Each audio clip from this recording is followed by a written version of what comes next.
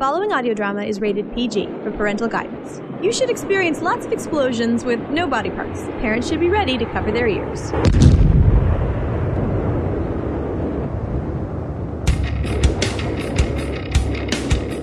Since March 2007, one online audio production group has pushed the boundaries. Broken Sea Audio Productions presents Maudlin. It's sounding board.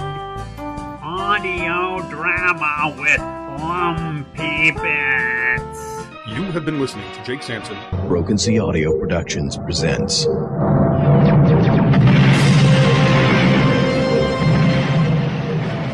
My name is Feedback, and these are my stories. Last time on Gaia's Voyages. This is the Broken Sea Audio production of Escape from New York. OTR Swag Cast. Doctor Who, starring Mark Kalita as the Doctor. BrokenSea.com.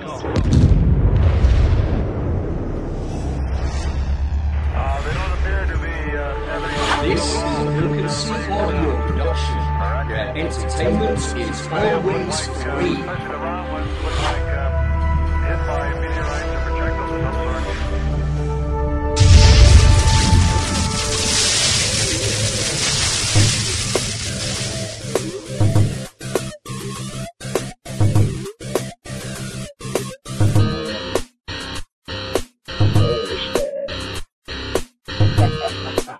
And now, it's time for the Broken Sea Audio Production, OTR Swag Cast.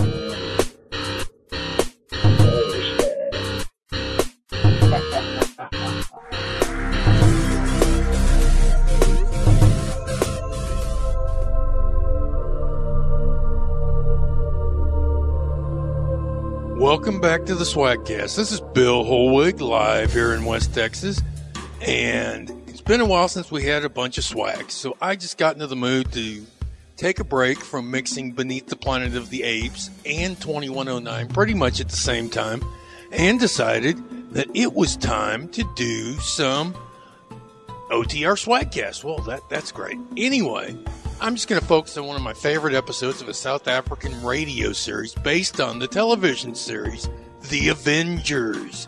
Yes, I'm going to play my favorite one from Venus with Love all the way through. Hope y'all enjoy. I may throw on a special thing or two at the end. Anyway, here's a little info on the Avengers radio series. It was transmitted between 6 December 1971 and 28 December 1973 on Springbok Radio, the English language service of the South African Broadcasting Corporation. It was recorded at Sonovision Studios in Johannesburg, produced by Dave Gooden. The original TV scripts were adapted and directed by Tony J.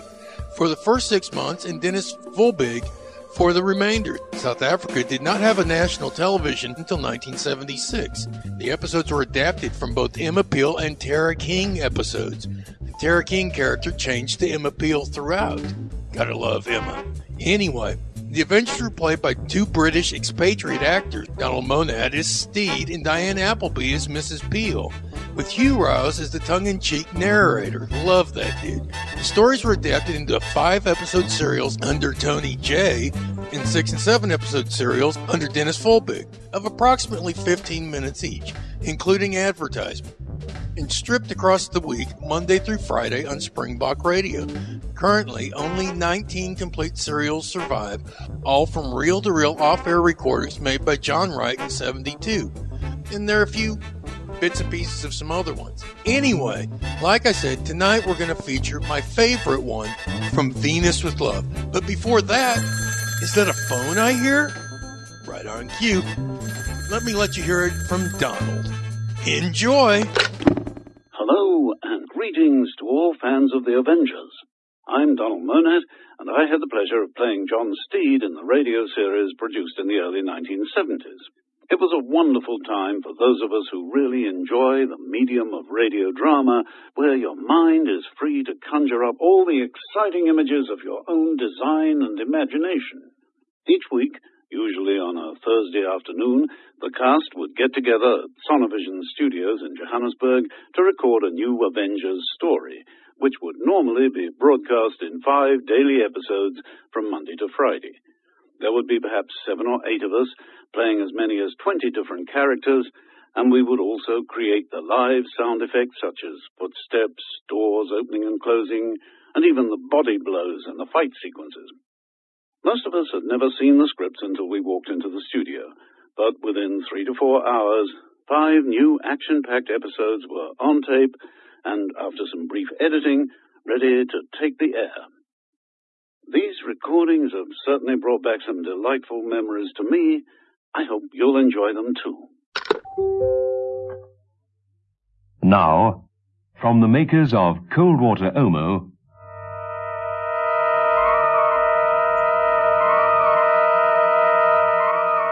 in the clear night sky, the planet Venus glowed warmly. The observatory was hot. Ernest Cosgrove, seated in his shirt sleeves before the large telescope, paused in his work to wipe his brow with a clean handkerchief.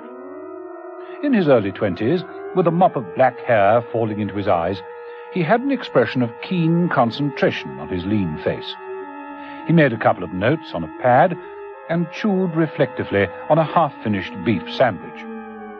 Returning to his work, he adjusted the focus of the camera attachment and pressed the button. That should do it. Whew, it's hot. On the tray, next to the plate with the sandwich, was a glass of beer, 2/3 full. A heavy froth clung to the sides of the glass. The bubbles in the beer kept rising. Cosgrove, intent upon his work, hardly noticed the strange noise that began to fill the room. He reached out for the beer glass, touched it, and reacted with a sharp cry of pain. The liquid in the glass was boiling. The reverberating sound became louder. Cosgrove stared at the glass incredulously. There was a sudden sharp explosion.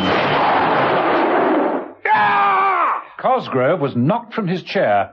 He lay sprawled in a crumpled heap under the telescope. His black hair had quite suddenly turned snowy white.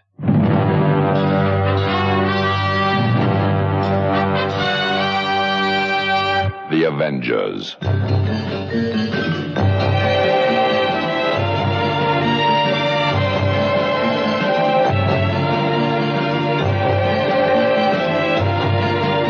John Steed and Emma Peel, The Avengers.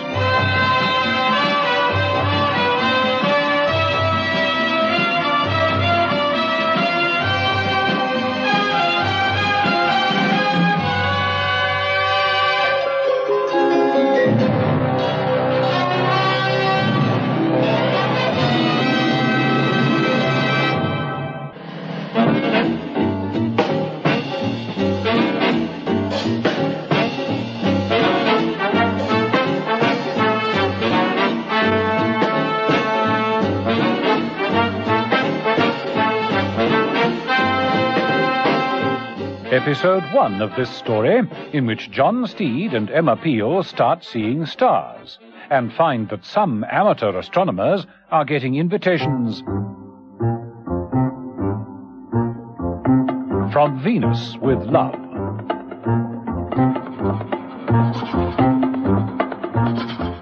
John Steed and Emma Peel were celebrating having nothing at all to do. It was a very welcome change, and one that they both knew wouldn't last all that long. They dined in the country, and returning to town on this very hot night, they'd found a pleasant spot on a roof garden restaurant for a final nightcap. Splendid night, Steve. Starry, Mrs. Peel, starry. I was, meaning the evening's entertainment. Well, with you, Mrs. Peel, it's starry. Thank you. Another glass of wine? Oh, I don't think so, thank you. Just how long will this last? Usually until morning. Trouble's bound to crop up sooner or later. It always does. I'd prefer it to be later. Oh, look, a shooting star. See it? They always seem to get away from me. Sure it wasn't imagination? No. It was a meteorite, all right. Well, life is filled with unidentified objects. Mr. Steed? And you're not one of them, Steve. Telephone call for you, Mr. Steed. How the devil could anyone know that I'm here? Well, they must know your haunts. You better take it. It doesn't have to be trouble. But of course it was. It was Mother. And a request that Steed stop stargazing with Mrs. Peel and hurry over to Cosgrove's observatory. Nothing had been touched except that the body of Ernest Cosgrove had been delicately covered with a sheet. Steed turned the corner back with the end of his umbrella. That's young Cosgrove, all right. Did he trip or was he pushed? Neither, it seems. Not a mark on him. Was he important? Up and coming, according to Mother. Worked in the War Ministry. One of the brighter young lads. Young? With snow-white hair? He looks About 60. Not, though. Half that age. Any idea what he was working on? Stargazing in general, and from these notes, observing Venus in particular. Seem to have been photographing the planet. Here, look. They're fogged. Yeah, so am I at the moment. A young man in the War Ministry takes up astronomy. Dies with no apparent signs of violence, and his hair goes white. What's this? Venus, our sister planet. And written inside, Sir Frederick Hadley. Well, I suppose he'd better be our next step. Very curious death, Steed, as you say. Is there anyone like this? So far, Mrs. Peel. So far.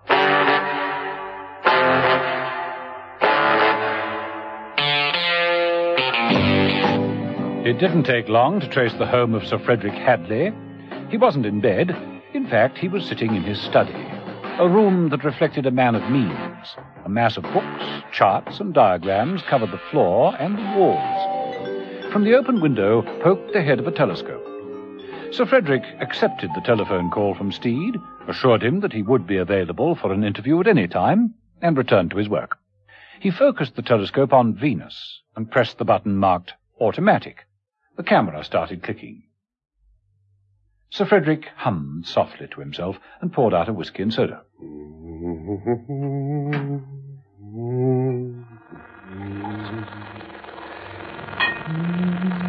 At that moment, John Steed and Emma Peel arrived. Sir Frederick reached out a hand and released the door catch, saying into the speaker, "Come in. Find your own way up." Not bothering to get to his feet, he reached out for his whiskey. The glass was burning hot, the liquid boiling. He let it go with a yell. Ah! The room seemed suddenly filled with noise.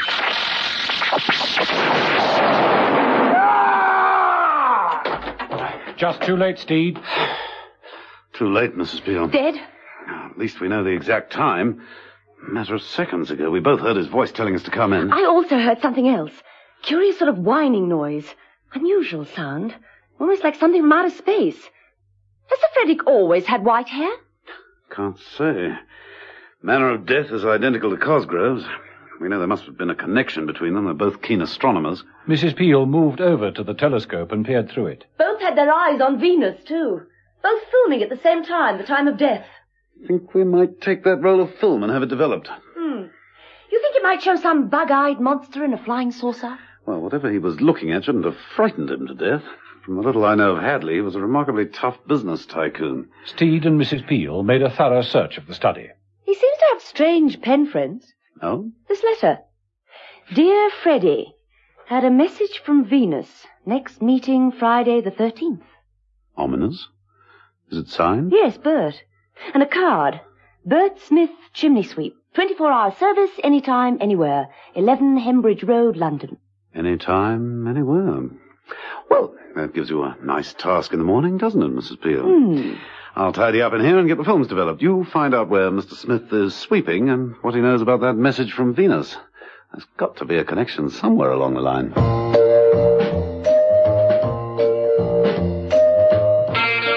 Mrs. Peel found that Bert Smith was working at a house in the country, a large house with many large chimneys. The owner was out, wisely leaving everything covered with dust sheets. Mr. Smith turned out to be a happy chimney sweep. Sweep all your troubles away. Mr. Smith! Hello there! Mr. Smith! Hello there! Mr. Smith's begrimed face appeared from under a plastic sheet which covered the open grate. Anyone call? He made a full entrance into the room with a cloud of soot. Oh, good morning. I was looking for Bert Smith. Ah, then look no further, dear lady, for I am he. Mr. Smith doffed a filthy old cap with an elegant flourish. I don't believe I've had the pleasure. Peel. Mrs. Emma Peel. How do you do? Mr. Smith extended a grimy hand, then withdrew it apologetically. Pardon me, ma'am. And wiped it with a brush from his pocket. They shook hands. You appear to be somewhat startled. I am, rather. Frankly, when I read your card, I didn't expect Gentleman. It was the name that fooled you. Bert Smith? Well, actually, see, it's Bertram Fortescue Winthrop Smythe, to be absolutely correct. I had to change it, of course. Of course. Oh, firstly, it was far too long to print on the card. Just didn't go on. And more important, such a name is a terrible disadvantage in this business. Oh. Of course. Who ever heard of anyone having their chimney swept by a Fortescue Winthrop Smythe? Oh, indeed. It's sheer prejudice, Mrs. Beale. They'll have me in for cocktails, but if I ever go near their chimneys... You're out? Ostracized. Social death. Quite. Terribly unfair, too. After all, sweeping chimneys is all I'm fitted for. It's the only thing I know. Fact. Family tradition. Man and boy, we've been chasing up chimneys since William the Conqueror. Sir Matthew Fortescue Winthrop Smythe was actually knighted for services rendered to Queen Anne's flu. But, dally on. Dear lady, how ill-mannered of me. I didn't ask your business here. Is it a maladjusted smokestack? I hope not. A bothersome burner, perhaps? Actually, it's Sir Frederick Hadley. Old Freddie Hadders, huh? You're a friend of his. I've met him in more of a professional capacity. Professional? Ah, then you must be interested in astronomy. How perfectly marvelous. Then we are in sympathy. We are? I mean, we are. Well, naturally. Astronomy is my second love. After chimneys, of course. But the two things go hand in hand, really. After all, in my position, sweeping chimneys, the thing I see most of is the sky. Glinting away at the top of a brick stack, a long flue or a triple stack, tiny patch of sky up there. What's more natural than that I should become interested in astronomy? Oh, it had to happen. Are you going to become a member of the BVS? BVS? We all are, you know, all the enthusiasts. It reminds me, I'll probably be on watching duty tonight. Watching what? Venus, of course. For the BVS. The British Venusian Society. Oh, dear lady, I insist that you join, and it'll change your whole life. You'll never be the same again. Careful, Mrs. Peel. You could end up with white hair, too.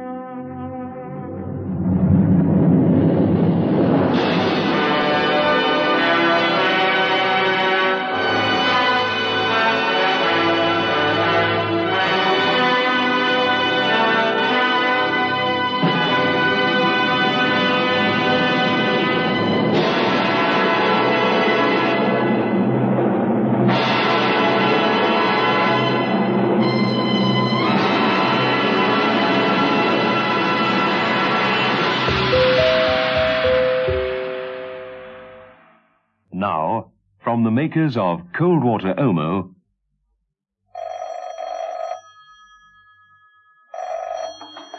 John Steed. Steed, found you at home. Good. Morning, Mrs. Beale. And what are you up to this bright morning? Learning all about how to sweep chimneys. Useful hobby. My teacher is Bert Smith. He's a member of the British Venusian Society. The what? The British Venusian Society. Cosgrove and Hadley were both members. Bert Smith says I got to join. Members do some sort of nightly watch. Ah. How about the film from Sir Frederick's telescope camera? Been developing them. They are going to make most peculiar prints. The negative looks like a fireball charging in from outer space. Well, can't you enlarge it up and see? Mrs. Beale? Mrs. Beale, what is it? What is it, Mrs. Beale?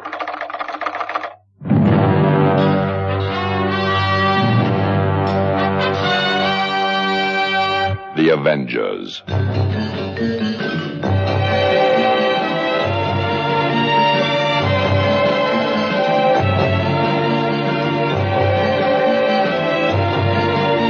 John Steed and Emma Peel, The Avengers.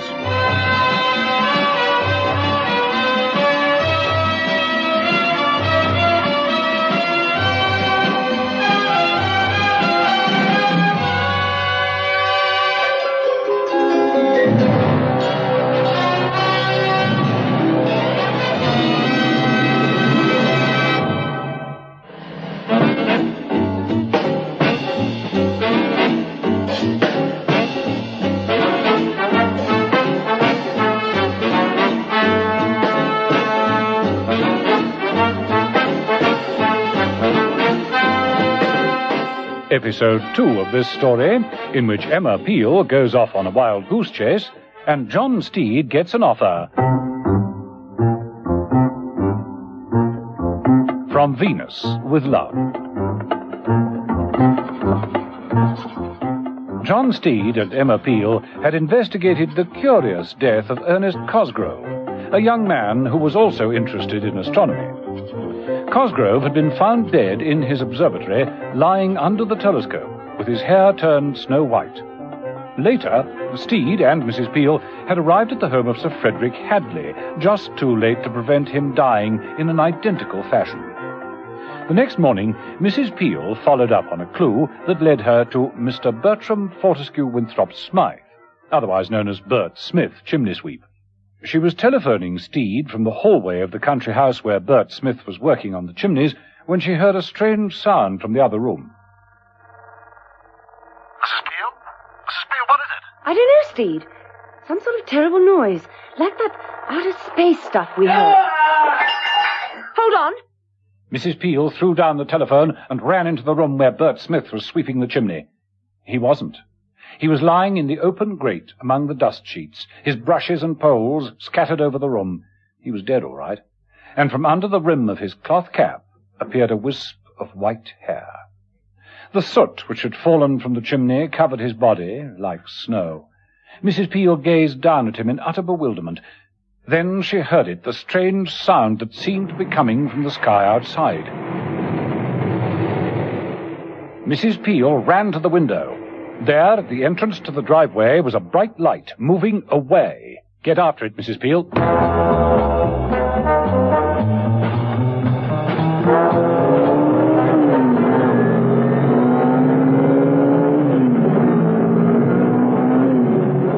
Out on the open road, Mrs. Peel was able to put on some speed. There was no traffic about, luckily, and the car responded like a rocket. The bright object ahead seemed partly obscured in the dust. Mrs. Peel swung after it down a lane.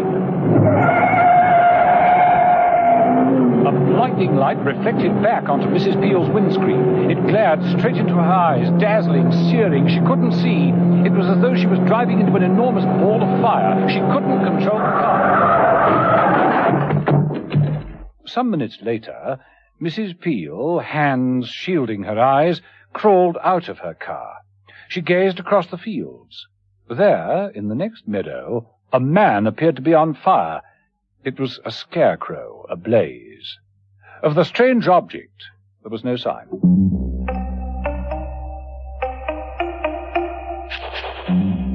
In the inner office of the British Venusian Society, a slim, neat young man walked swiftly over to a large, modern desk and addressed the person sitting behind it. Venus, a man called Steed has arrived. Does he look prosperous? Extremely. And show him in, Crawford. Show him in. A few minutes later... This way, Mr. Steed. Oh, thank you. Steed followed the young man and stopped at the desk. He found himself looking at a stunning young woman in her late 20s. She was blonde, but far from dumb. She was engrossed in a mass of documents, adding up columns of figures with the concentration of a high-powered business executive. She looked up and said briskly, I'm Venus Brown, Brown with an E. John Steed, with 2 E's. I'm the company secretary. Find a comfortable seat. I've found one. Steed perched himself on the edge of her desk. I gather, Mr. Steed, that you wish to... Apply for membership. Yes, I'm afraid we're a very small, select group. Oh, good. I do abhor overcrowding. With stringent rules. Which I shall observe unfailingly. And a very high subscription. Sky's the limit, to coin a phrase. We are not composed of elderly eccentrics, Mr. Steed. Steed eyed Miss Brown's slim figure. I can see that. We choose our membership with great care. Indeed. To begin with, you're a keen astronomer. Dedicated. I cut my teeth on the telescope. Your occupation? Well, I follow in my father's footsteps. He spent his life depositing money. I spend mine withdrawing it. An enviable pastime. I think perhaps... You're familiar with our activities, Mr. Steed. Firstly, we oppose the present space program. I didn't know we had one. But we shall have. We shall. We don't want our efforts to be squandered on the moon. Our target is the planet Venus. There's evidence it could support life. We believe it does support life. For years we've detected radio signals. From Venus? From that direction. Our members are on nightly watch for any signs of life. There's the duty roster. Lord Mansford, Sir Frederick Hadley, Bertram Smith, Major Whitehead. Have they spotted anything of late? Flashes of white. Look at this model of Venus, Mr. Steed. Do you see the planet is shrouded in cloud? Distorted, mysterious, remote. Behind those clouds are beings, Mr. Steed. Friendly ones, I hope. Come closer. Who can say? Do you like what you see, Mr. Steed? Oh, very much. Keep your mind on your work, Steed. Is it going to be very expensive for me? Perhaps. Launching any sort of private exploration always is. We can't hope to compete with the major powers. Our aim is a small satellite. We still need the know-how. We have it. I was trained at Jodrell Bank. Mr. Crawford here is a radio astronomer, and we've a host of others. Venus is extremely persuasive. Good. I mean, good for you. We've acquired the backing of the Cuthbert Foundation. But we shall still have to lean heavily on our members. Splendid. I have very broad shoulders. Want to check now? We'll gladly accept a contribution after your election, Mr. Steed. First, you must have an eye test. Eye test? One false sighting would discredit the society. But look here, I took a first at Bisley. We make no exceptions, Mr. Steed. I suggest you visit our Dr. Primble at once. Well, if you say so, Miss Brown. It is Miss Brown, isn't it? Yes, Miss Brown. Oh, well, in that case, yes, to your Dr. Primble, at once.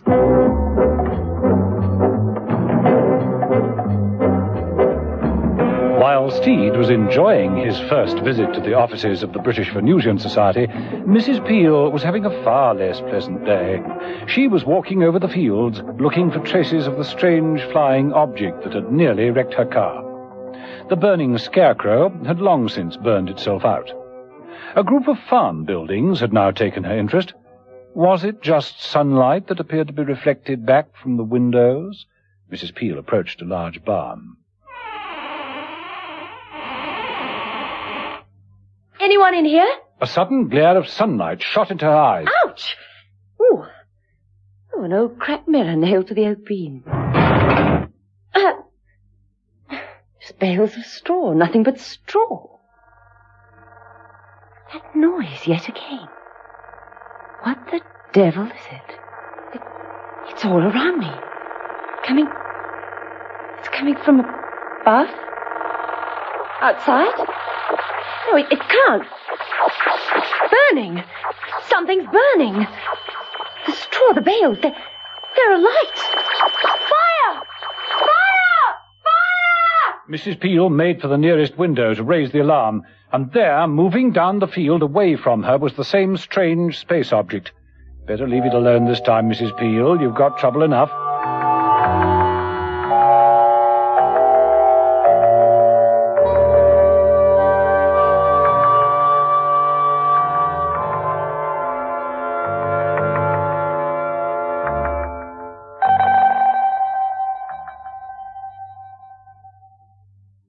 Steed, in his car, tried to raise Mrs. Peel on her car radio.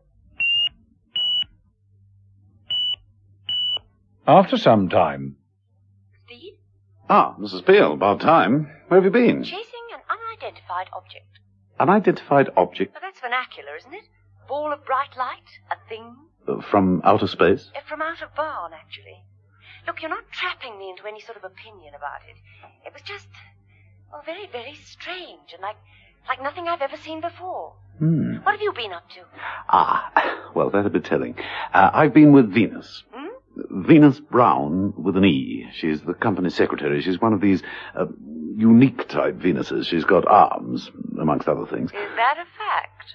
What else? Oh, lots. I'm working on it. Well, I'll give you another fact, Steve. Our gentleman sweep is dead. Same format. Even the soot turned white. I see. Well, Bert Smith's name was one of the 5 names on the duty roster at the British Venusian Society. 3 of the 5 are now dead. The other 2 are Lord Mansford and a Major Whitehead. You'd better get on to him before somebody else does. Try Mansford first. And what are you going to be doing, might I ask? Oh, me? Well, I can't do anything until I've had my eyes tested. Oh, all right. Be good. Oh, I'll be good. Good at what, though? That's the point, isn't it?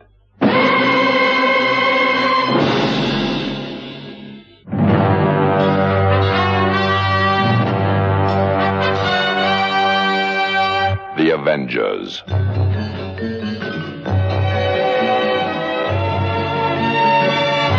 Listen every evening, Monday to Friday, to John Steed and Emma Peel, The Avengers. Brought to you by the makers of Cold Water Omo.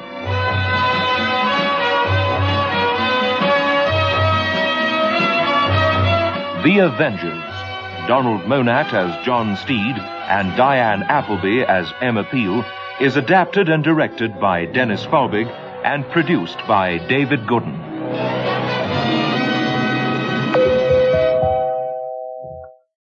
Now, from the makers of Cold Water Omo, Venus Brown rose languidly from behind her desk and, walking to the mirror, rearranged her hair. It was blonde and fell to her shoulders. She admired it, as she admired practically everything else about herself. Crawford watched impatiently. I think we are not being careful enough. I can't agree. One has to take a certain amount of chance in life. We need more money. You're quite taken with this man, John Steed, aren't you? He is agreeable and rich. I still think we should have him very carefully screened. And if he finds out we're checking on him, becomes annoyed and withdraws his support? Oh, that's all right with me. We did well enough without him. At least I did. Why, my dear Crawford, I do believe you are jealous. Silly boy. But I suppose it's only to be expected. All right, check on Steed if you must. But keep me informed. No matter what happens, I can handle him. Just watch me.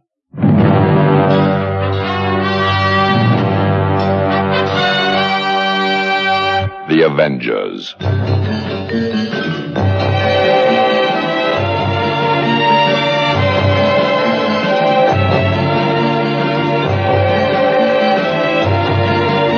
John Steed and Emma Peel, The Avengers.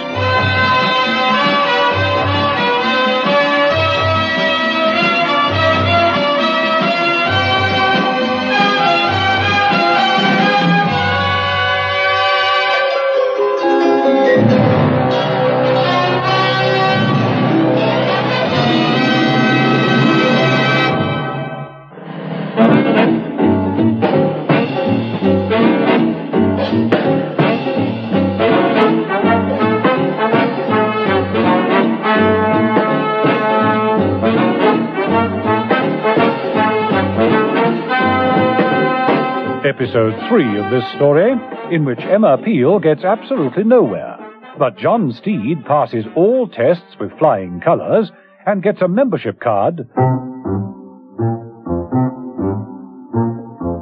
from Venus with love.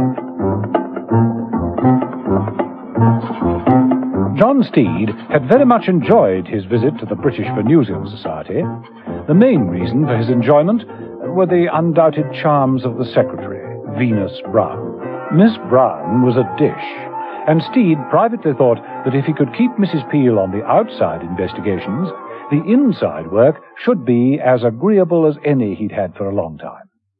It was because he insisted on becoming a full member of the society that Venus had recommended he had his eyes tested. It seemed that all would-be astronomers were subjected to this. Steed didn't mind. He dropped in at Dr. Henry Primble's surgery later that morning, tapping gently on the frosted glass panel with the tip of his umbrella. No reply. Steed tried the door, which was unlocked, and entered. The surgery was filled with a conglomeration of bizarre equipment, including examination chairs, an operating table, plus an array of tall test cards on wheels. Steed stepped forward, but an urgent voice stopped him. No, stay where you are, don't move. Steed halted. He looked to the left, to the right, up at the ceiling, and then eventually down on the floor. A head appeared from behind the ophthalmic chair, a large dome head. The gentleman in question was wearing a binocular loupe, the lenses like elongated antennae. Steed thought he looked like something from outer space, another unidentified object, but he risked the question. Dr. Primble, I presume? You presume right. Kindly do not move your feet. What do we seem to have lost? Contact lens down here somewhere. Would that be it? Steed extended the tip of his umbrella and pointed to a position about an inch away from Primble's rather large nose. Yes, that's it. Oh, much obliged to you, sir. Yes, that's better. Now, my glasses. Had them somewhere. Steed reached out and withdrew Primble's glasses from his white coat pocket and handed them to him. Yes, again. Much obliged to you, Mr. Steed. Steed. I've never heard of any Steeds in the business. I'm not in the business. I see. A patient. Have you an appointment? No. Then I can't see you. Never see anyone without an appointment. Well, can I make one? Certainly you can. When? Steed looked at the wall calendar. It said Friday the 13th. And then at his watch, it said 11:45. How about Friday the 13th at 11:45? Yes, suits me nicely, Mr. Steed. Take a seat.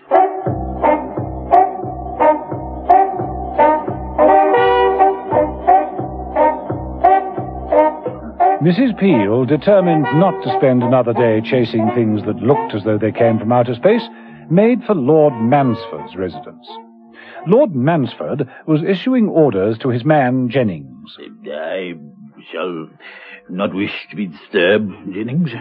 Very good, sir. I intend spending the rest of the morning with my art treasures. An agreeable way of spending an hour. You will see everything behind me. Of course, sir. Yes. Thank you, Dick. Thank you.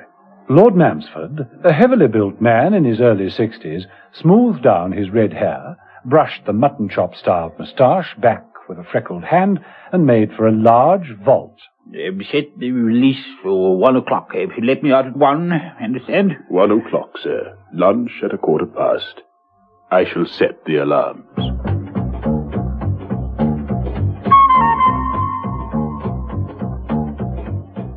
So when Mrs. Peel arrived, she was told, I am very sorry, Mrs. Peel.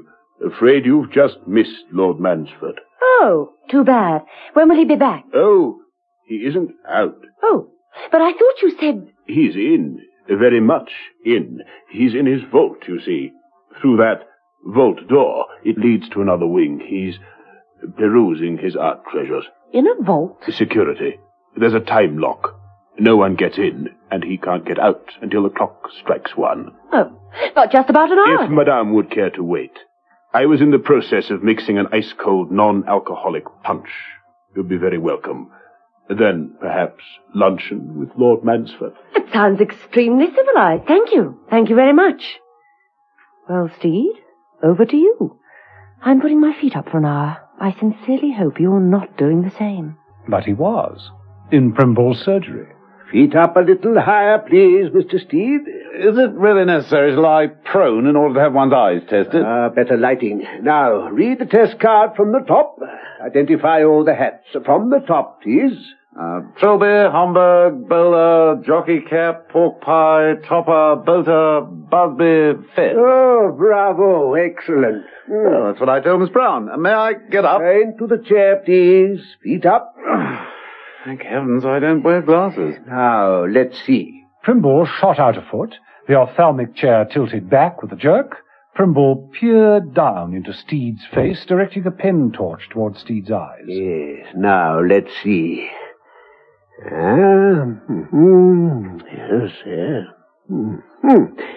So, you hope to join us, Mr. Steed? Can't wait. Look up to the left. Yes. Now the right. I can actually cross them if that'll help. No. Have you seen Miss Brown's new book, Venus, Our Sister Planet? Got a copy on order. It's become the handbook for the society. Though, to be honest, I find it a trifle disturbing. Oh? In what way? Well, if there is life on Venus, it's not the life as we know it is. At a rough guess, no. It's hot up there, you know. Very hot. It's quite hot down here at the moment. I mean, it's too hot for humans. Of course, life can exist in many forms. Solid, liquid, or gas. I plump for gas myself, yes. Fiery gas. Interesting. Yes. Well, Mr. Steed, your eyes are perfect. Well, I knew they were. Welcome to the fold. Oh, and here's a copy of Miss Brown's little book. Oh, thank you. Thank you very much. Yes, there on the cover is her impression of a Venusian. Oh, how very extraordinary. Steed gazed at the photographic cover of the book and then drew from his pocket several bromide prints. How strange. They're almost identical. Good gracious. Mr. Steed, where did you get these? Taken with an astro camera last night. Good gracious. Oh, this could be catastrophic. Why? What's the matter? I warned them. I warned Venus and Crawford.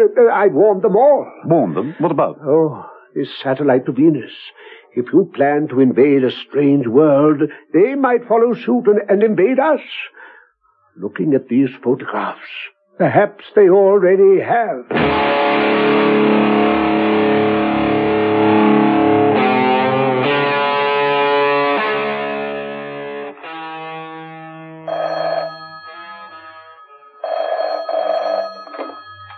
The Venusian Society. Venus Brown speaking. Dr. Primble here. Hello, Venus. I phoned to tell you that John Steed is perfectly okay. Thank you, Doctor. There you are, Crawford. I knew he was okay. His eyesight might be. There was obviously nothing wrong with the way he was looking at you. I gave him a copy of your book, but he already has photographs taken with an astro camera. Shots of the planet Venus. But where did he get them from? I don't know. Said they were taken last night.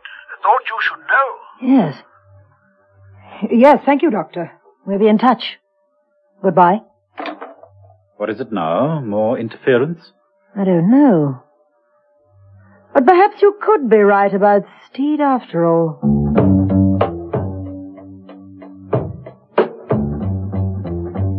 Mrs. Peel, relaxing at Lord Mansford's home, sipped her cold punch with great appreciation. Splendid punch, Jenkins. Thank you, ma'am. I'm glad it is to your liking. Lord Mansford will not be long.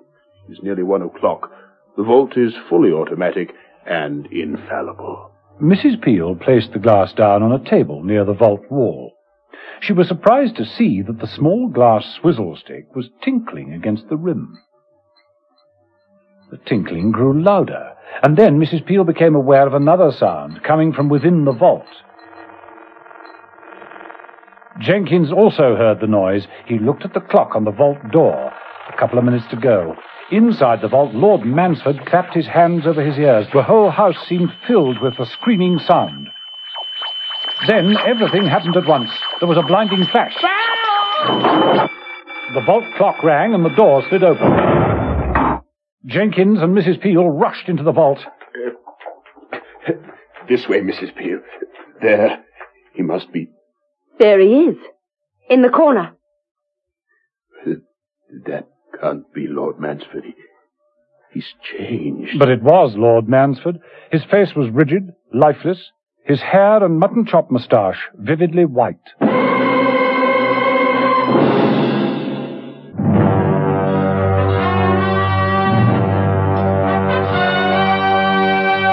The Avengers. Now, from the makers of Cold Water Omo.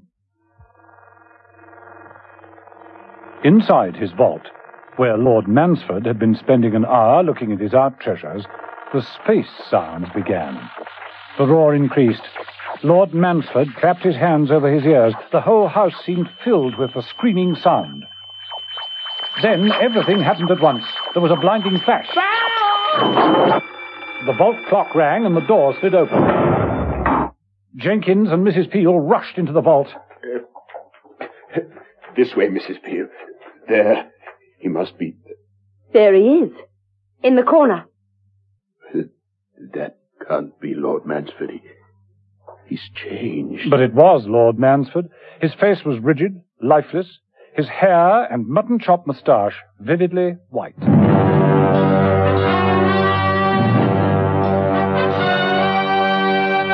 The Avengers.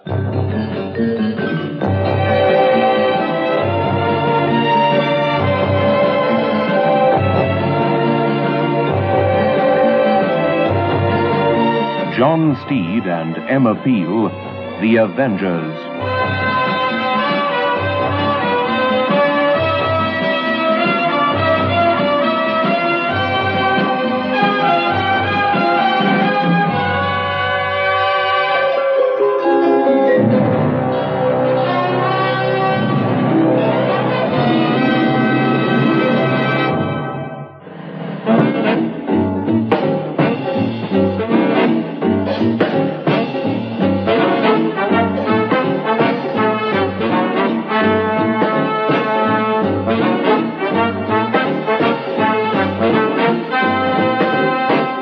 Episode 4 of this story, in which John Steed and Emma Peel become aware that the British Venusian Society is in need of money, and that all contributions are gratefully received from Venus with love. Emma Peel was completely confused by the activities of the British Venusian Society. Acting upon instructions from John Steed, she'd been trying to get in touch with outside members of the society. They were usually rich, influential members, and by the time Mrs. Peel got to them, they were usually dead. John Steed, on the other hand, was having a far less strenuous time, and should have known exactly what was going on. He didn't. Although he'd so far passed all the membership tests, and met a few of the members, including the eccentric Dr. Primble. But the two heads of the organization still seemed to be Crawford, a radio astronomer, who made it clear that he didn't like Steed, and Venus Brown, the society's secretary, who made it clear that she did. At least Steed thought that was the impression he was getting. One thing was sure, Venus was living up to her name. Is that drink to your taste, Mr. Steed? Delectable. A little more ice? Oh, it's so hot today. I mix the drink myself, though only I know the ingredients. What do you think is in it? It couldn't be a love potion. Well, there is passion fruit in it. Oh, splendid. Well, let's get down to things. Already? Before it's had a chance to work? Down to business. Dr. Primble says you've passed all the tests. That's right. All reactions normal and ready to go. He also says that you have special shots of films taken with an astro camera, which will be of interest to our society. Huh? Oh, I don't know, just amateur fumbling at the moment. You're not good at it. Amateur fumbling? Well, I suppose I am amateur, you know. British Venusian Society, good afternoon. Good afternoon. Is it possible to speak to Mr. John Steed, please? Very well. Hold on. For you, Mr. Steed. A woman. Ah, well, they dog my footsteps, you know. It's a passion fruit. Hello? Steed? Ah, Aphrodite. When did you get back? Steed, what are you talking about? Can you meet me straight away? Charmed. Lord Mansford's house. It's happened again, Steed. Again? Yes. No time for more. Hurry up. Goodbye. Bye. A Greek girl, I know. Just popped out of the sea. Insists that we meet. Oh, excuse me, won't you? Bye, Miss Brown, or may I call you Venus? Bye for now.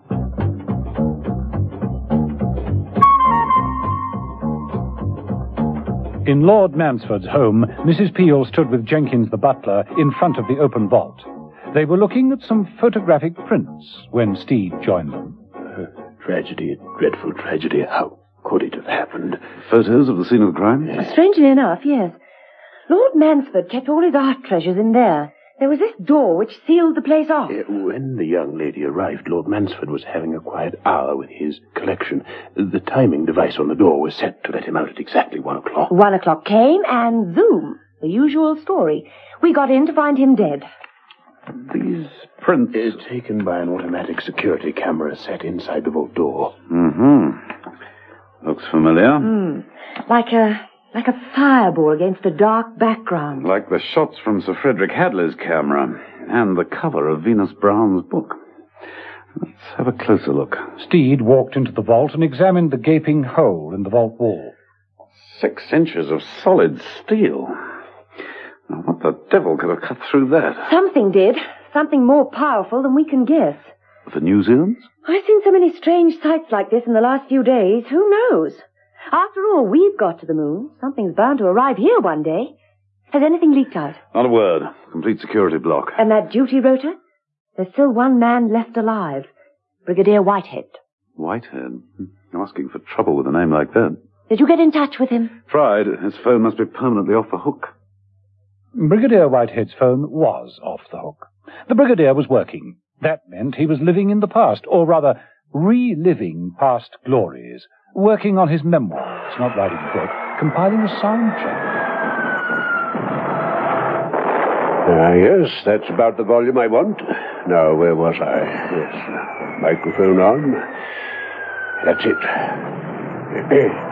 As you can hear, gentlemen, 0 hour is fast approaching. Invasion is imminent. We must counterattack without delay. You had your operational orders. You, Major Collins, will lead the 1st Battalion.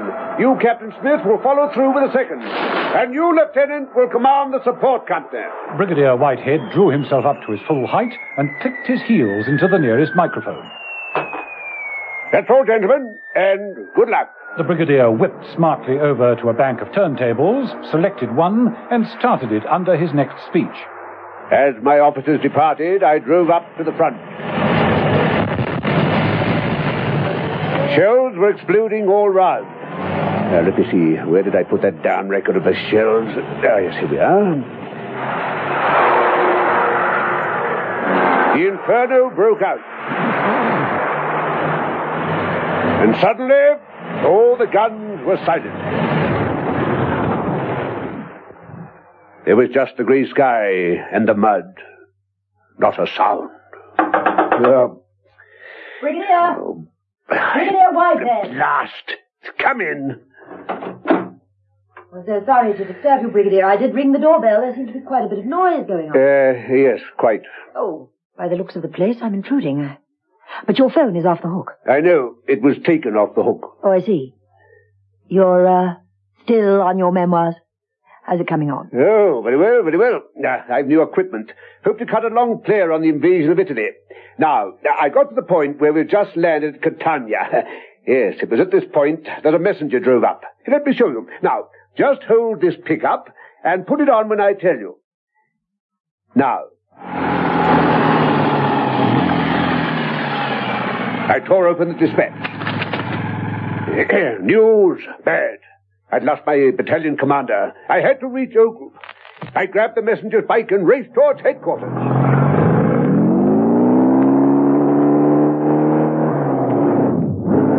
Suddenly, under the wheels, a grenade exploded. Drop the pickup. Now. Oh, no.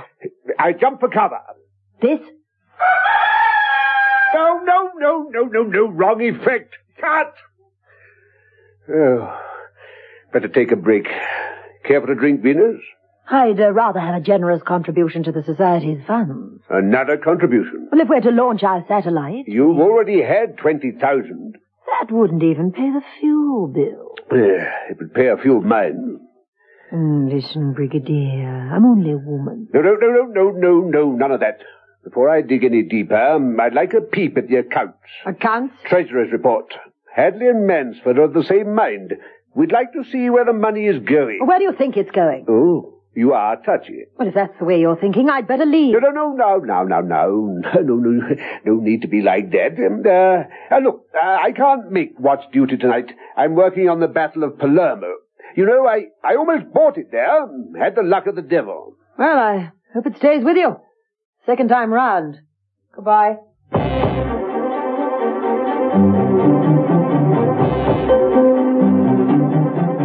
Steed decided to call on Brigadier Whitehead himself. About time you did a bit of outside work, Steed. He drove up to the house and parked his car conveniently near the trees.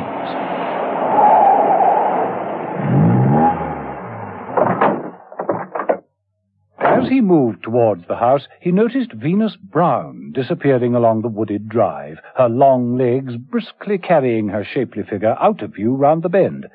There was a burst of machine gun fire. Steed dropped into the nearest bushes. I pulled out the pin of the grenade and hurled it into the dugout. Steed picked himself out of the bushes. The enemy was still advancing, and Then, suddenly, a reverberating sound was heard. Had Mrs. Peel been there, she would surely have recognized it. Light dazzled Steed's eyes. Steed instinctively placed an arm over his eyes. There was a muffled roar. And a scream from the Brigadier. Sounds as though his luck didn't last a second time round after all.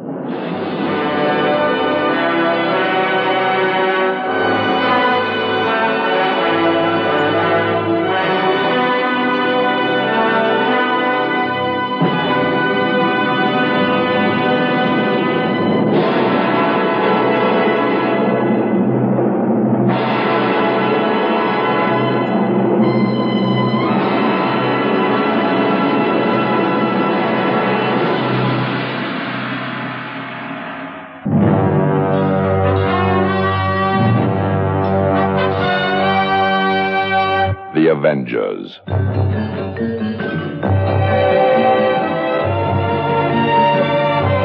Listen every evening, Monday to Friday, to John Steed and Emma Peel, The Avengers. Brought to you by the makers of Cold Water Omo. Now, from the makers of Cold Water Omo, John Steed watched Venus Brown disappearing along the wooded drive in front of Brigadier Whitehead's house. He got out of his car. There was a sudden burst of machine gun fire. Steed dived for the shrubbery. The enemy was still advancing, and Steed picked himself up and advanced towards the house. There was a sudden familiar roar growing in intensity. A light flashed in Steed's eyes. He placed an arm protectively over his face. The sound grew, and then...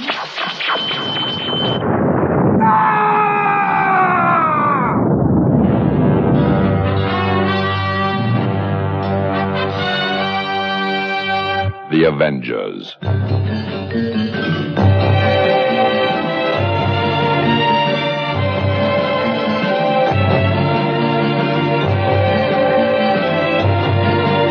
John Steed and Emma Peel, The Avengers.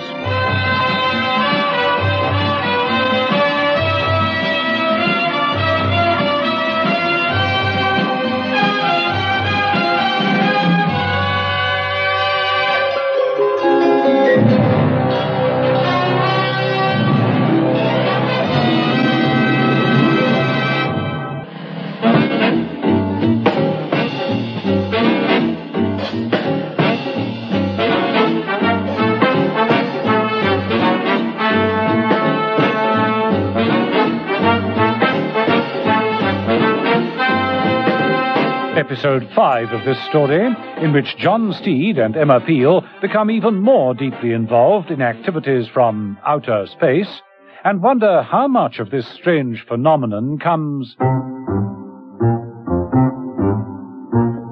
from Venus with love. John Steed had decided to take a more active part in affairs since becoming a member of the British Venusian Society. Whether this was because he felt Mrs. Peel's activities had been too feeble to prevent more sudden deaths, he didn't say. If he had such thoughts, he was wise enough to keep them to himself. Mrs. Peel suggested that he sort out Brigadier Whitehead, the last person on their possible murder list, himself. Steed did so, and arrived, it seemed, like Mrs. Peel was wont to do, a trifle too late. Steed stared at the house. All was now quiet. He made his way through the shrubbery. He was nearly at the French windows that led into Whitehead's study when he stopped, froze in his tracks. A car was coming up the driveway. Had Venus Brown returned? Shouldn't think so. The sound of that engine was vaguely familiar. So were those footsteps. Hello there, Mrs. Peel. Oh, Steed, you gave me quite a fright. Nothing to what you would have had if you'd been here a few minutes ago. Oh? Brigadier Whitehead? Was making a devil of a lot of noise. Sounded as though he was playing war games. It culminated in a horrible scream. He is now strangely quiet. Even deathly quiet. Come on, this way. A few moments later, they were both standing over the Brigadier's body. Everything on this patch of carpet has been bleached white. Look, Steed, even the gramophone record he must have been holding. Gramophone records, tape machines. This is what he must have been doing. There were all the sound effects I heard coming from this window. Steed, look, that tape recorder over there in the corner. That seems to have escaped all the trouble. It's still turning. Yes, so it is. Steed walked over and switched it off. It stopped. He pressed the rewind button. It whirled at a fast speed. He then pressed the forward play button, and the playback commenced.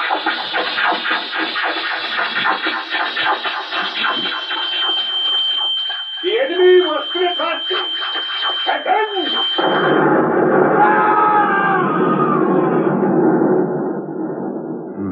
And if we knew what that looked like, we might know the answer.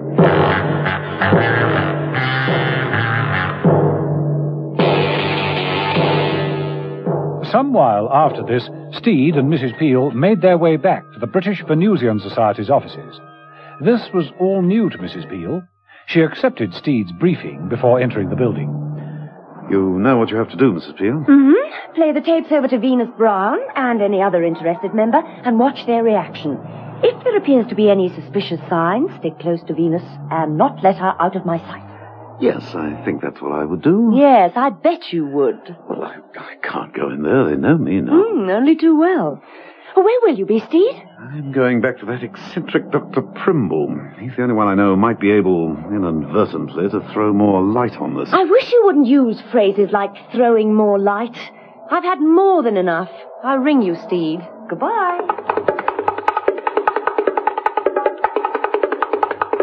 Mrs. Peel, as good as her word, managed to get an appointment to see Venus Brown, and played her the tape. When it was over, and merciful silence reigned, Venus Brown said, "Where did you get this from, Mrs. Peel?" I work for a newspaper. It was brought to my editor by a close associate. Why on earth were you asked to take an interest? Oh, they put me on all sorts of crazy interviews. I was also handed these photographs. It was suggested by our science correspondent that Earth was being invaded. Invaded? By creatures from the planet Venus, of all places. Photographs can be faked, you know. Oh, I know. You're an expert in the field. I beg your pardon. Oh, not of faking photographs. I'm sure you've never had any need. Thank you. I meant an expert in the planet Venus. You're the secretary here, after all. Tell me, what's your view? Well, they are interesting, of course, very interesting. But I wouldn't like to hazard a guess without a second opinion. I'll call our Mr. Crawford. He's our expert in radio astronomy. That tape is far more in his line. Excuse me. Venus Brown stretched out an elegant hand with long silvered nails and picked up a white telephone. Find Crawford for me and ask him to ring me immediately, please. Phew. So hot in here. Do you mind if we have the window open? Without waiting for a reply, Venus moved to the window, opened it, and drew apart the lace curtains. She turned and slipped off the jacket of her suit, hanging it with studied carelessness over the shoulders of a Venus de Milo model that stood on a plinth in the bay of the window. The telephone rang. Hello? Venus? Crawford, you wanted me? Yes. I have a lady reporter here. She has a most interesting tape recording. I want you to hear it. I can't get away right now. Things to do. And try to listen to it over the phone. Do you mind, Mrs. Peel? No, not at all. Mrs. Peel started the tape recording from the beginning. Venus held the earpiece of the phone near the speaker and waited. Eventually... I can't tell over the phone. I'll get over to you as soon as I can. Oh, very tiresome. All right. He says he can't... What the devil? The window. The curtains are aflame. And look at my Venus. The curtains indeed were aflame, and the model of the Venus de Milo was shattered into pieces. The lovely jacket had disintegrated. Mrs. Peel flew to the window, bounded through, and stared out from the smouldering balcony. In the distance, beyond a tall avenue of poplar trees, was the glistening reflection of some sort of vehicle travelling at speed. Missed it again, Mrs. Peel.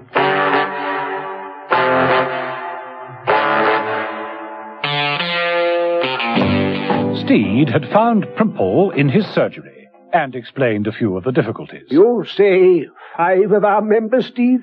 Hadley, Cosgrove, Mansford... Smith and Brigadier Whitehead. And according to the message just received from the Society's officers, an attack upon Miss Brown. You've seen the bodies of these men? Appears they died of shock. Hair and clothes bleached white by some intense light. Ah, then I was right. The Venusians are here. Well, nothing's been reported from any of the country's defenses. Radar control has picked nothing up. But if, as I've expounded, these beings are composed of gas, then they'd never be detected. They could travel through our atmosphere in a completely different way. They could travel with the speed of light itself. Using some kind of extraterrestrial vehicle? An unidentified object? Possibly. Yes, well, thank you for your opinions, Dr. Primble. I must go now. See, I'm on duty at Cosgrove Observatory tonight, and with things heating up like this, well, I just don't want to miss a thing. Bye.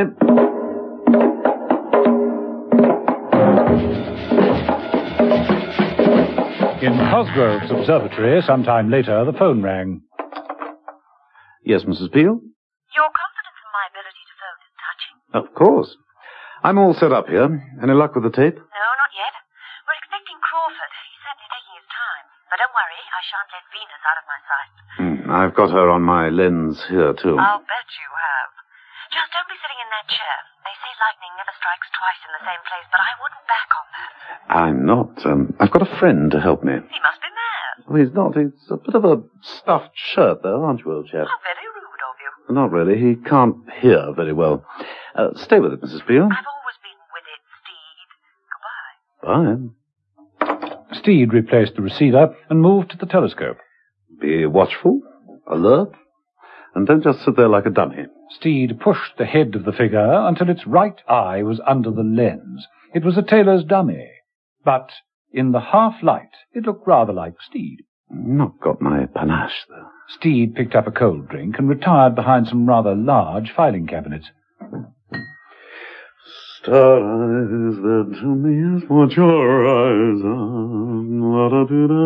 He didn't have long to wait. After a few minutes, reaching out for his drink, he dropped it as the heat from the glass blistered his fingers. What the devil heated that up? Steed crouched behind the cabinet, touched his ears and closed his eyes tightly as the sound and the brightness that flooded the observatory reached its peak. After the explosion, the darkness descended again, and there was silence. Steed crawled out of hiding and rushed forward. The tailor's dummy in the swivel chair drooped over. Its face was a distorted mass of melted wax, all snowy white. It slowly collapsed onto the floor. The door burst open. Steed! Steed! Did you see that? Dr. Primble stood in the doorway. See what, Dr. Primble? That flash of light. It came from down below. I saw it. It came from the cemetery. They've arrived, Steed. The Venusians, they've arrived. They've landed. They're here. They've taken over the cemetery. You got trouble, Steed. Dead or alive, you've still got 'em.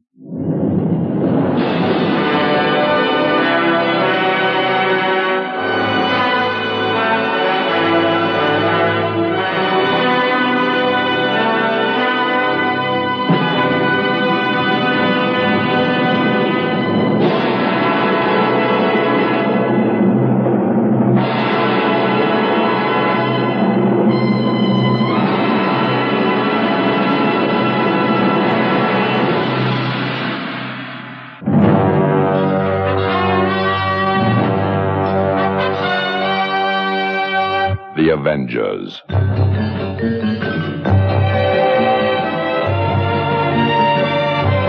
Listen every evening, Monday to Friday, to John Steed and Emma Peel, The Avengers. Brought to you by the makers of Cold Water Omo.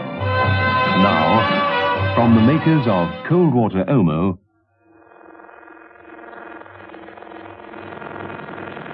John Steed crouched behind the cabinet in Cosgrove's observatory as the sound and the brightness reached its peak.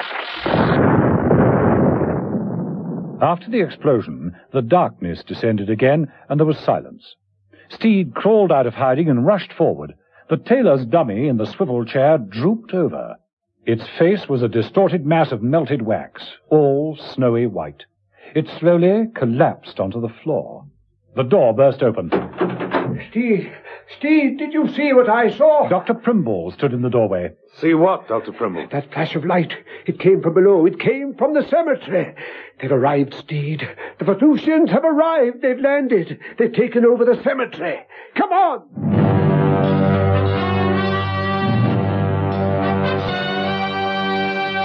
The Avengers.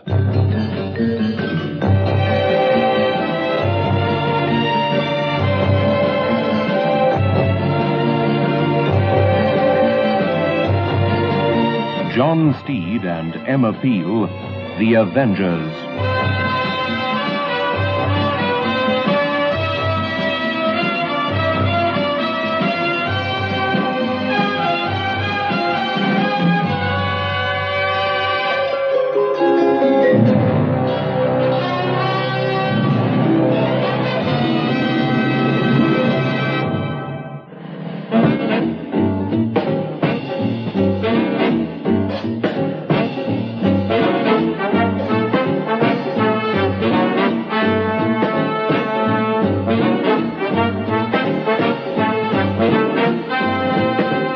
Episode 6, the final episode in this story, in which John Steed and Emma Peel clear up the mystery of an invasion from outer space and take their farewells.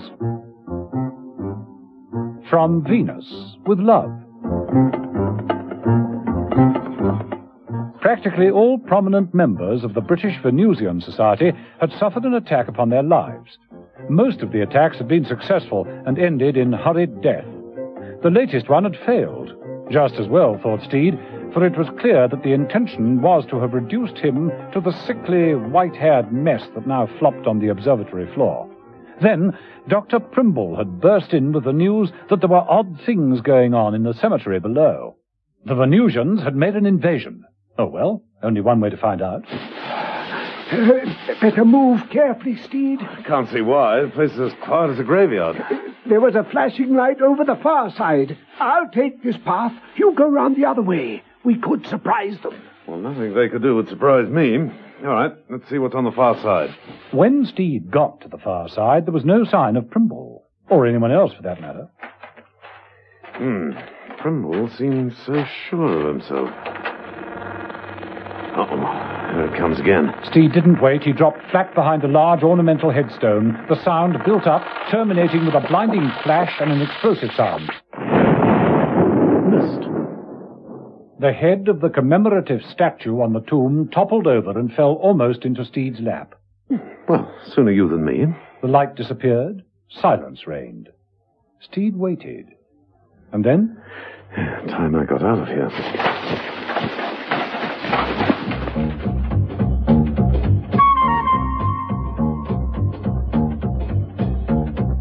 But he who ducks and runs away can come back later.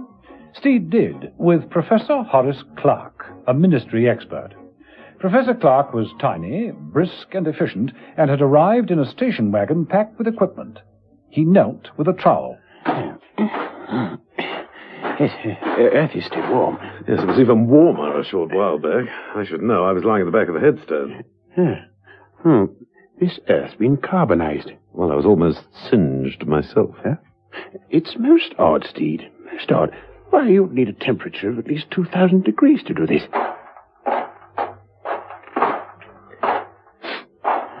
Wasn't a flamethrower. Nothing volatile. All I saw was a white light. Just a flash of white light. A flash of white light, eh? Yes. Seemed to be attracted to the gravestones. Many of them have suffered, as you can see. What about Dr. Primble? He seems to be badly shocked. He was found on the other side of the cemetery. He had a lucky escape, too, it seems. Swears he saw some kind of spacecraft. The light was mirrored in some way. Mirrored, eh? Yeah. Well, I've got all the sample I need. Only one thing now. I'd like to hear that tape you've got. The tape of the sound the light makes. Oh, I've got a copy in my car. This way.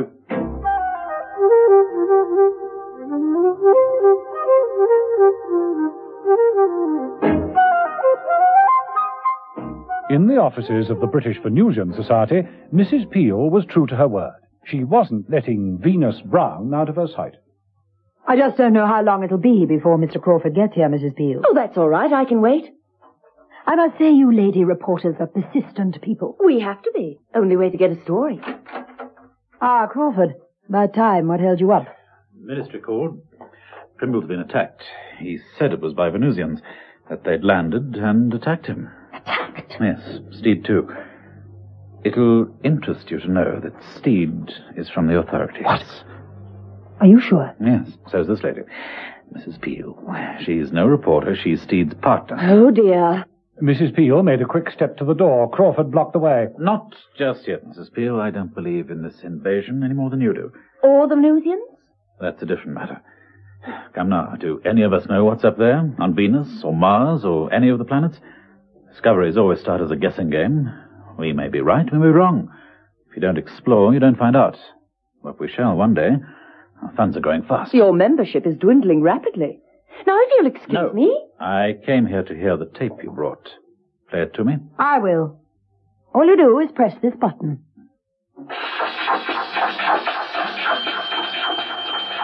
The enemy was still advancing. And then...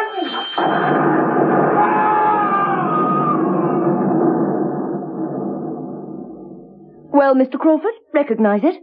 I certainly do, Mrs. Peel. I certainly do.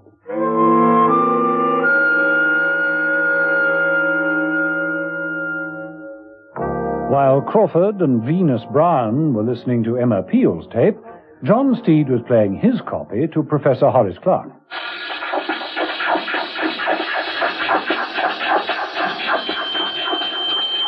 The enemy was still advancing. And then...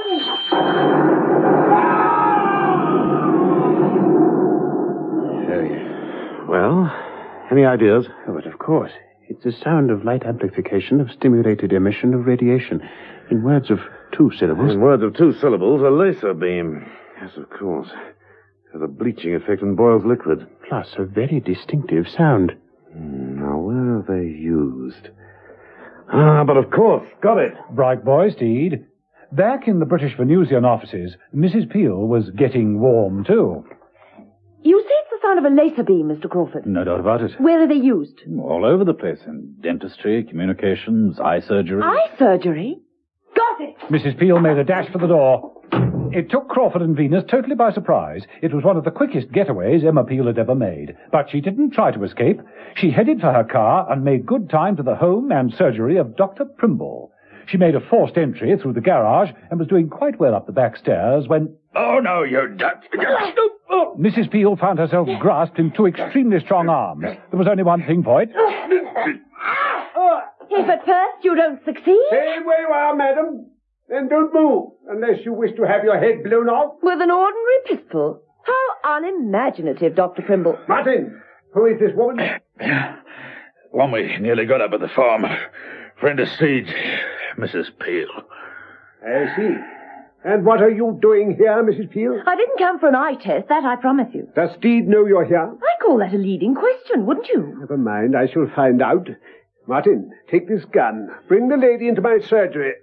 This way, if you please.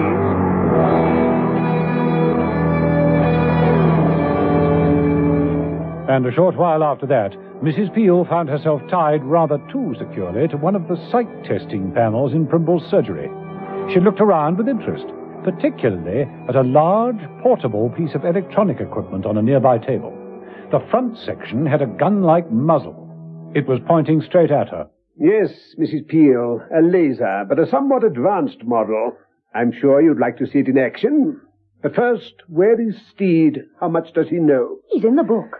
Why not ring him up and ask him? Martin, we've been hoping for a guinea pig. I think we've found one. Yes, do. The beam upon her. That's it.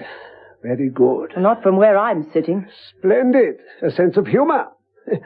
You know, mine vanished when the Cuthbert Foundation began to divert its funds from medical research to the Society's space project. Yes, I couldn't beat them, so I joined them. And now I've almost destroyed them. Using the Venusians as an alibi? An original one, you will admit. That's about all I'll admit. This model is remarkably accurate. It can drill holes in diamonds and cut through steel plates like butter. As for human tissue, well, let's experiment. Or do you feel more cooperative? I feel positively stubborn. Your last chance, Mrs. Peel. You've seen what it does to people. Indeed. Oh, well, it's quicker than a peroxide rinse. You will see. I switch it on. Can't have that, you know. Mrs. Peel's a natural brunette. Martin, feed the gun! Naughty. Stay still, Steed. The laser, Steed. Swing it round. Right. Umbrellas are useful, you know.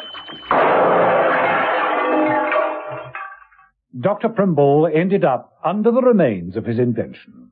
After all the confusion had died down, Mrs. Peel, free at last, said, Pity about that laser beam. Primble could have made a fortune. The communications business? The laundry business. Think of all those spotless white shirts. Oh, to play havoc with my yellow spotted pajamas. Mm-hmm. Will you join me for dinner this evening, Mrs. Peel? Pleasure, Steve. I'm sending the bill to the British Venusian Society. When they get the bill, they're really going to see stars.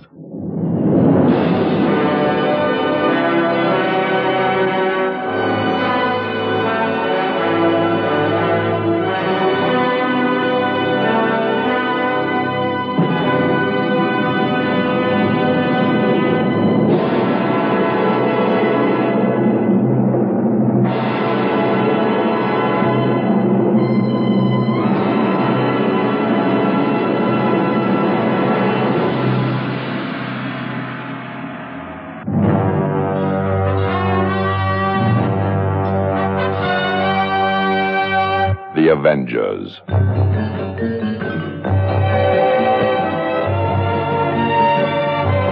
Listen every evening, Monday to Friday, to John Steed and Emma Peel, The Avengers. Brought to you by the makers of Cold Water Omo.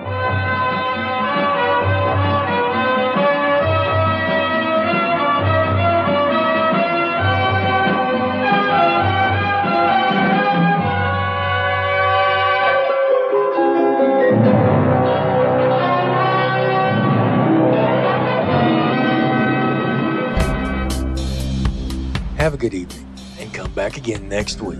This has been Bill Holwig from West Texas for Broken Sea Audio Productions.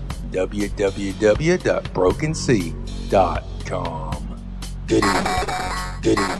The music for tonight's episode was composed by Brian of Seraphic Panoply and Stevie Farnaby.